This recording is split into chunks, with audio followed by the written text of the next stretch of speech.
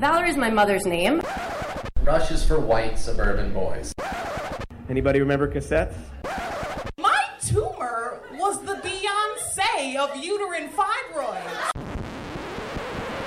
This is the soundtrack series. The soundtrack series.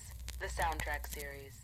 Hey there, this is the soundtrack series. Stories about songs, the soundtrack to our lives, part of the Infinite Guest Network from American Public Media. I'm Dana Rossi. Happy New Year, everybody! Finally in 2015, finally we're going to get shoes that have power laces. I swear I read an article that said that we were totally going to get those. Coming up later on the show, Saidah Blount falls head over heels for Depeche Mode. Yet another thing my parents didn't know that I was doing is that every Sunday night, I was sneaking out of bed, turning the TV to the lowest volume available, and watching a TV show called 120 Minutes. But first, I hope you had a great holiday. I did. Now that we're in 2015, now that we're in January, we are definitely hitting the ground running as far as what we have going on, not only for this year, but already just for January. Thursday, January 15th, we'll be back in Austin at the North Door for a blend show that we're doing with the immensely popular show there, Bedpost Confessions, which will be soundtrack series plus Bedpost Confessions present Sex Track, stories about music and sex. So that's at the North Door in the Austin, the Texas, this Thursday, 8 p.m. And then the following week, Wednesday, January 21st, we will be back in New York City, but for the first show ever that we're doing at QED. QED is a new venue in Astoria, in Queens, and it is owned by soundtrack series favorite Cambry Cruz. You've heard her stories here on the show. And that venue's taken off like nobody's business and becoming quite the little hot spot in Astoria. And so we're going to do shows there. We're going to do a show Wednesday, January 21st, with stories from playwright Mariah McCarthy, performer Rebecca Vigil. She does the show Your Love, Our Musical, which is hilarious at the Pit. Also, Noah Tarnow, who you might know as the host of The Big Quiz Thing, which is in every city everywhere. It's the best live trivia show ever. And comedian Jeffrey Joseph. He's been on The Tonight Show everywhere. So that's going to be a lot of fun. And then, speaking of doing shows at QED, we're going to be a regular installment at QED the first Saturday of every month, starting in February. So we're hitting the ground running. And I'm actually pretty excited to do that because I've been on vacation, really, for the last month. Like, TV production is very quiet at the end of the year, and so there's not much going on. So I've been on vacation. And so mostly what I've been doing is watching Gilmore Girls. God, I'm so happy they put that on Netflix. I actually didn't watch it the first time around, like when it was first on. I didn't know too much about it, but I am so obsessed.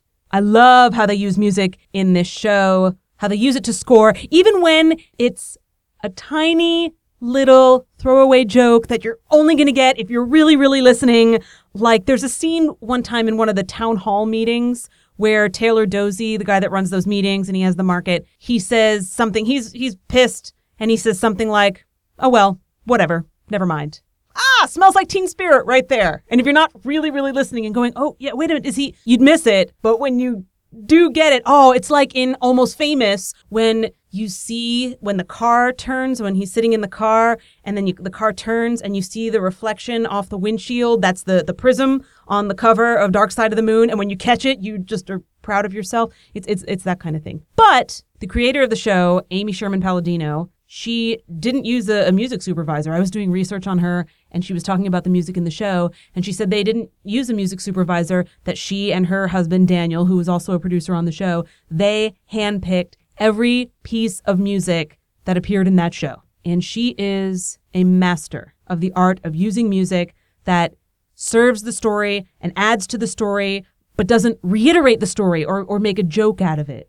Actually, there was a 2010 interview, I think, that she did with a publication called Outsmart. And she went so far as to say, and I'm going to read a quote, "I think music on television is just uniformly dreadful. It is mundane. It says nothing. They use it to say, here's a funny moment. It's not an extension of the drama. It's distraction. It's like, I'll distract you so you won't know how shitty this show is." She's great. And then the interviewer says it's like a laugh track. And she says, that to me is what music on television is. They score everything from beginning to end so that after a while, the music is just like white noise. It's not given its due, its place. Everything has its place. Shows would go by and we wouldn't put a lot of music in because to me, the music was an extension of the drama. So if you just throw it in under everything, it's like throwing a washing machine sound effect in there. It's not the point of it. Beautifully put. And that philosophy is apparent in every music choice she makes on Gilmore Girls. Whether it's the la la that Sam Phillips contributes to the show, which goes throughout almost every episode, or the popular songs they put at key moments. I could give you all of my favorite musical moments from Gilmore Girls, but we would be sitting here for a good 4 hours. So I narrowed it down to three of my absolute favorite musical moments in Gilmore Girls. Although I know the second that I say these three and then I wrap it up, I'm going to think of 10 more that, I should have done that one instead. So we're just going to make a choice. And I'm going to say these are three of my favorite musical moments in the Gilmore Girls, starting with I Try by Macy Gray. This was in the pilot. I don't even know that I remember exactly what scene this was in. I watched the pilot a while ago now. And by a while, I don't mean back in 2000 when the show started. I mean 4 months.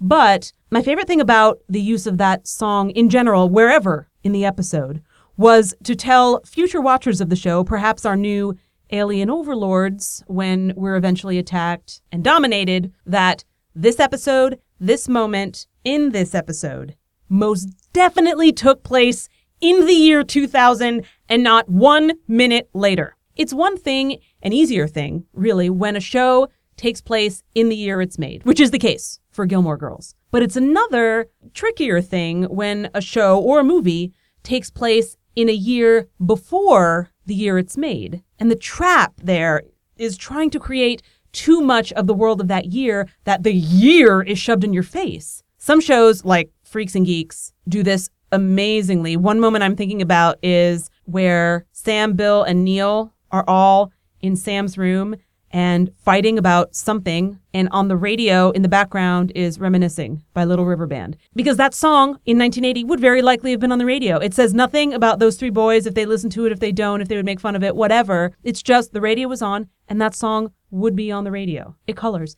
It adds to the scene. Freaks and Geeks, great show for that. Others, not so much. It's like, did we mention that the year is 1994? You know what? That's what I got from the movie. I don't know if you remember this movie, The Whackness. Do you remember The Whackness? It came out around the same time as Juno, maybe a little bit later, and everyone is talking a little bit too much about Kurt Cobain. Like, in case you forgot, this is supposed to be 1994. It's like, we get it, you know? And Gilmore Girls had a bit of an advantage where it's like the pilot took place in the year that the pilot was made, but still. Macy Gray, I Try, 2000. This is exactly where we are. Perfect. All right. Another one I really love, The Man Who Sold the World, David Bowie. This is when Dave first kisses Lane. First kiss songs. This show does them well. Hello. Then she appeared when Jess and Rory first kiss at a gas station. But this one is great as a moment because the song is hinted at earlier in the episode. So Dave, you may remember, I should have said spoilers at the beginning of this. Sorry. Spoilers. Dave, Lane's love interest, also then her bandmate, he plays the first 7 or so notes during Lane's mother's Thanksgiving before launching into another religious hymn, because that's what Lane's mother hired him to do that day, was just play religious songs on guitar all day. And so at one moment, though, as a little wink to Lane, he plays the first 7 notes of The Man Who Sold the World, because it's likely that knowing that Lane's mother wouldn't know what that song was, but Lane would. And so it's a little private moment between them, a way of winking at her. A way of sharing an intimate secret. I like you and you like me, but we can't quite let everybody know about that yet. And so when they kiss, it's this song again, as a throwback to those notes he played only to her earlier. But also, P.S., Bowie, sexually charged, even when he's not necessarily intending to be. Even though this song is about doppelgangers or multiple facets to your personality or figuring out every part of yourself, there's something very sexy, very we are about to be naughty together in those first notes. And it's like the Chekhov rule about showing a gun in the first act that must be fired by the third act. If The Man Who Sold the World is played as a private joke between two lovers in Act 1, they must suck face to it by Act 3. It's a rule. And finally, I love Wedding Bell Blues, The Fifth Dimension, which plays in the scene where Emily and Richard are having their wedding vow renewal party and their reunion after their separation. And this is a song that has always meant very much to them as a couple. Was it their original wedding song? I can't remember. I watch this show a lot, but I also go outside sometimes, so I can't really remember. But they dance to it. It's a lovely moment. But what's odd, /perfect, /odd again, /perfect again about this is that, especially if it was part of their original vows, it's more a song about longing and the possibility that Bill might not want to marry her. So there's more doubt and longing in this song than the resolution of a happy ending. So it's not quite the perfect wedding or reunion song, but the perfect song for what's really going on in this scene, which is Rory propositioning an unsure Logan, not knowing at all where their relationship was going, only wanting to know what it's like to be with him in that way. And Lorelai on thin ice with Luke because Emily has invited Christopher to this ceremony in the hopes that Lorelai will reunite with him and leave Luke, which eventually does cause Luke to storm out. It's the more imperfect relationship scenarios that the song complements. Uncertainty and longing, even frustration, all during what is otherwise known as a happy occasion. Wedding Bell Blues. Exactly. The show just does it right. It has fun with music. And the importance of each song to the creators of the show is crystal clear in how they choose to use it. And that's when it's done right, and that's when I can't get enough.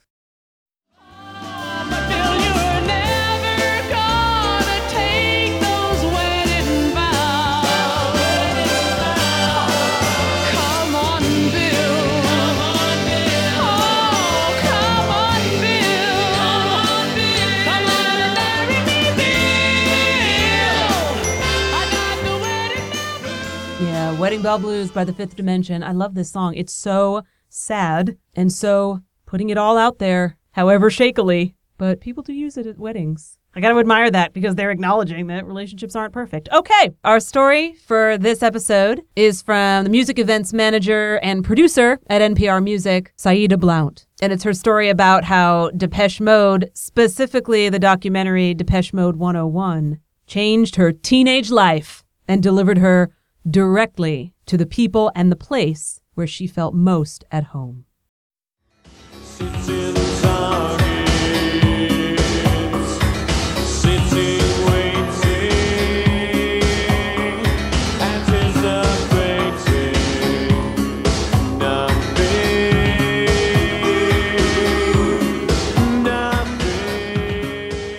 Picture it if you will. It is 1989. The most neon-filled, yuppie-filled decade is about to end. George Bush I is entering the White House. Michael Jackson was named the king of pop. The car company Yugo goes out of business. And to make many of us in the audience feel very old, both Daniel Radcliffe and Taylor Swift were born. That's 1989, people. It was also the year that a black and white documentary about 4 leather-clad, metal-beating boys from Basildon, Essex, burst onto the silver screen and changed me into the young lady you see before you today. I am talking about the one, the only, the film phenomenon known as Depeche Mode 101. Again, it's 1989. I'm a high school freshman in my hometown of Kansas City, Missouri. I'm wearing a lot of belted long sleeve shirts over sweatpants and wearing Reebok high tops. And I am considered a cutting edge fashion innovator. My high school is truly in the suburbs. By all accounts, I was a pretty model-only child. I was somewhat shy. I spent a lot of time in my bedroom reading and listening to music. I studied a lot. I was polite. All in all, my parents had done a pretty bang-up job of raising a great black nerd. But little did they know that 2 years prior, I had received a rather strange and random gift from my friend Max, who was considered the strange kid in our school. I remember this day like it was yesterday. I'm standing by my middle school locker. Max kind of slinks up and goes, "Hey, you like music, right?" And I'm like, yeah, sure. And he shoves this shoebox in my hand and just scurries off. And I'm like, oh, okay. I open the shoebox and it's filled with cassette tapes. And it was like 20 or so different tapes from a bunch of groups like Susie and the Banshees, The Cure, Echo and the Bunnymen, and of course, Depeche Mode. Needless to say, Max had blown my mind. Before this box entered my world, I was the typical top 40 MTV watching kid. And you know what? That was cool and it was okay. But now, I became absolutely obsessed. I was buying copies of Enemy, The Face, Spin, reading about all of these crazy alt-goth bands from the UK, and I was loving it. I was making my mom drive me to this area of town called Westport in Kansas City that was slightly in Midtown, a little bit dodgy, and making her drive me around to all the record stores so I could make sure I hadn't missed anything that had been released, and buying tons of posters for my wall. And I somehow had also convinced my jazz-loving dad to buy me a stereo with a double cassette player so I could make mixtapes and hand them out to all of my friends. And to this day, I give my parents a lot of props because they must have been like, what the fuck? That their normal, nerdish, mellow kid had somehow been replaced with an absolutely raving lunatic pre-goth. So, yet another thing my parents didn't know that I was doing is that every Sunday night, I was sneaking out of bed, turning the TV to the lowest volume available, and watching a TV show called 120 Minutes. So for those who don't know, 120 Minutes is geared towards alternative music, as well as the same bands I mentioned before, the Smiths, yada, yada, yada. So I'm watching this, and then one night, the band Depeche Mode is on, and they're talking about their new album, Music for the Masses. And so I'm totally geeking out and listening, and I catch a little bit that they said, we're gonna be releasing a concert movie next year. And I lose my shit. Obviously, bands like Depeche Mode never came to Kansas City. It just didn't happen. So I made it my fucking life mission that I was going to see this documentary as soon as it hit the big screen. By this time, my best friend Deb and my best friend Julie had been indoctrinated into the cult of alt-goth. And so we made a pledge amongst us that we would track the news, read all the magazines, and find out when this movie came. Then one day on 120 Minutes, there was an ad saying that Depeche Mode 101 was being released. We made plans like a mofo. We rallied up, we bought tickets. This is in the day where you just couldn't go online. We went downtown, bought tickets in advance, and held on to them, tacked them up, ready for this movie. So for those of you that are unfamiliar with the genius of Depeche Mode 101, let me give you the $2 summary. The movie follows a group of young fans who are traveling across America on a tour bus because they won a Depeche Mode contest where they basically had to go to a nightclub and dance. And they got chosen. And so they're on a bus doing a road trip across the country. Everything's taken care of. And it all culminates with them landing in Los Angeles for their massive last show, the number 101, it's number 101 of the tour, at the Rose Bowl. So that whole behind the scenes of what's going on the bus with these kids is interspersed with clips from the concert. So you get to see the band performing and dancing and having fun while you see what's going on with these kids. So many people think that that movie is what gave MTV the idea to do The Real World. Luckily, Kansas City had an art movie theater. And so me and my friends show up on the day, this Saturday. We walk in and everything changed for me. I looked around and there was a wall-to-wall sea of goths, plaid-shirted alternative kids, new wave mohawks, and Morrissey-style pompadours. It was like the kids from London that were in the face had taken a plane and flown and dropped in the middle of the Midwest, and I didn't know what to do about it. Where were these kids hiding out? I was like, where do you live and why have I never seen you before? We're totally in like little polo shorts and Gap shorts, and we sit on down and we're just excited. I'm sure they must have been like, who are these kids? But we were psyched. So the movie begins.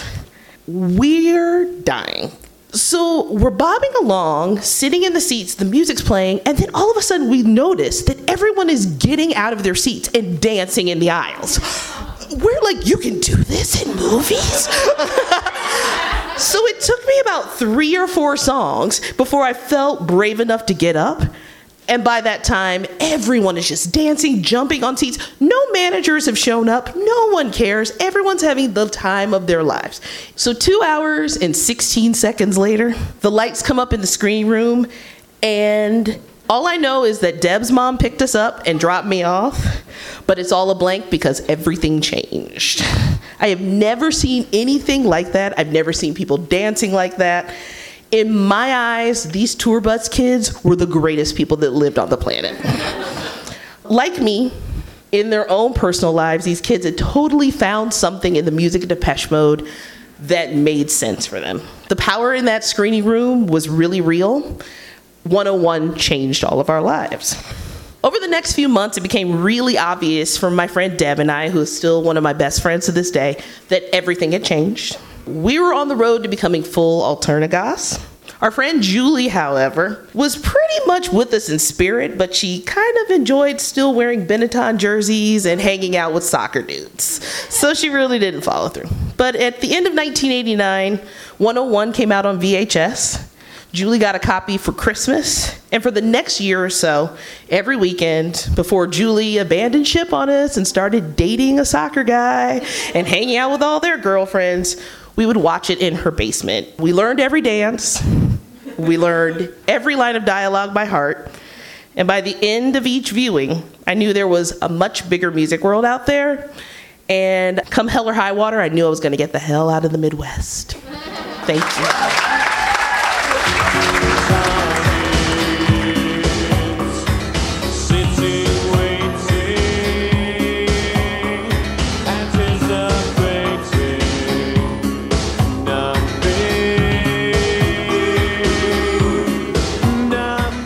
I love her. And I love that moment where the guy at her school gives her the box of tapes and unlocks a whole new world. It's like in Almost Famous. That's my second reference to Almost Famous this episode. I think I should probably watch it on Netflix, where his big sister leaves him that box of records and opens up a whole new world for him. I didn't have that big sister or that friend who passed me a shoebox of tapes. But like Saidah, I did have 120 minutes. And that's it. That's our episode for this go-round. This has been the Soundtrack Series. And hey, if you're around, come check us out in Austin at the North Door Thursday, January 15th, 8 p.m. Or in New York City at QED Astoria Wednesday, January 21st, also at 8 p.m. And as always, you can find us right where you found us, on iTunes and as part of Infinite Guest. This has been the Soundtrack Series, part of the Infinite Guest Network from American Public Media. Thanks for listening.